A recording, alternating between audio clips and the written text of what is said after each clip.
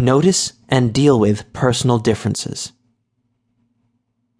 Empathizing with someone does not mean abandoning your own perspective or experiencing their emotions from your own viewpoint. To truly empathize with someone, you need to notice and recognize the differences between the two of you. When you put yourself in someone else's position, consider how you would feel if you had their personal background, experiences, and qualities, and were in their situation. To step into their true perspective, you have to take all of these things into account.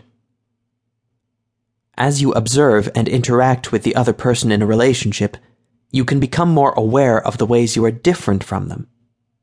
Accepting these differences is crucial if you want to have an open, honest, and satisfying relationship. The second step is to appreciate the differences and realize their value. Finally, respond to the other person in the way you now know they would like, instead of treating them the way you would want to be treated. As it turns out, the golden rule is not as helpful as it might seem. The best way to deal with personal differences is not to treat others the way you would want to be treated, but to treat them the way you have realized they want to be treated, based on your observations, experiences, and empathetic imagining. Listen and communicate empathetically. How often have you expressed your thoughts reasonably and thoughtfully, only to be ignored? Most people have had this experience at some time or another. The problem is even worse when you do not know exactly what you want to say, as is often the case. This lack of communication can lead to misunderstandings and even broken relationships. So, what can you do about it? Focus first on listening to the people in your life.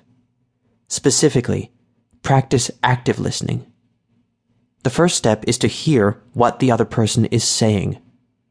Next, you check your understanding of what the person is saying by repeating what they said in your own words and asking them if that is what they meant. If you did not understand, ask them to tell you again and try once more to summarize what they're saying. If you did understand, go on to the next step. The next step is to listen to anything else your friend or family member has to say. Ask questions to clarify anything you do not understand or to get more details. When you understand their story, think of how you would feel if you were this person dealing with this situation. Use your imagination and reasoning to get in touch with the other person's perspective and understand what they need. You can only communicate empathetically after you have experienced this shift in perspective.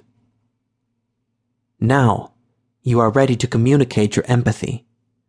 What can you say to express the experience you have just had? You do not need to share how you practiced empathy. In fact, it is better not to. Instead, pay attention to the other person in the present moment. Tell them that you understand why they are feeling the way they are. Let them know you care and are there for them. Do not judge them. Accept them for who they are in the moment. Make physical contact if it is appropriate. Offer a hug or hold their hand. Whatever you do, maintain the focus of the other person, how they feel, and what they need from you.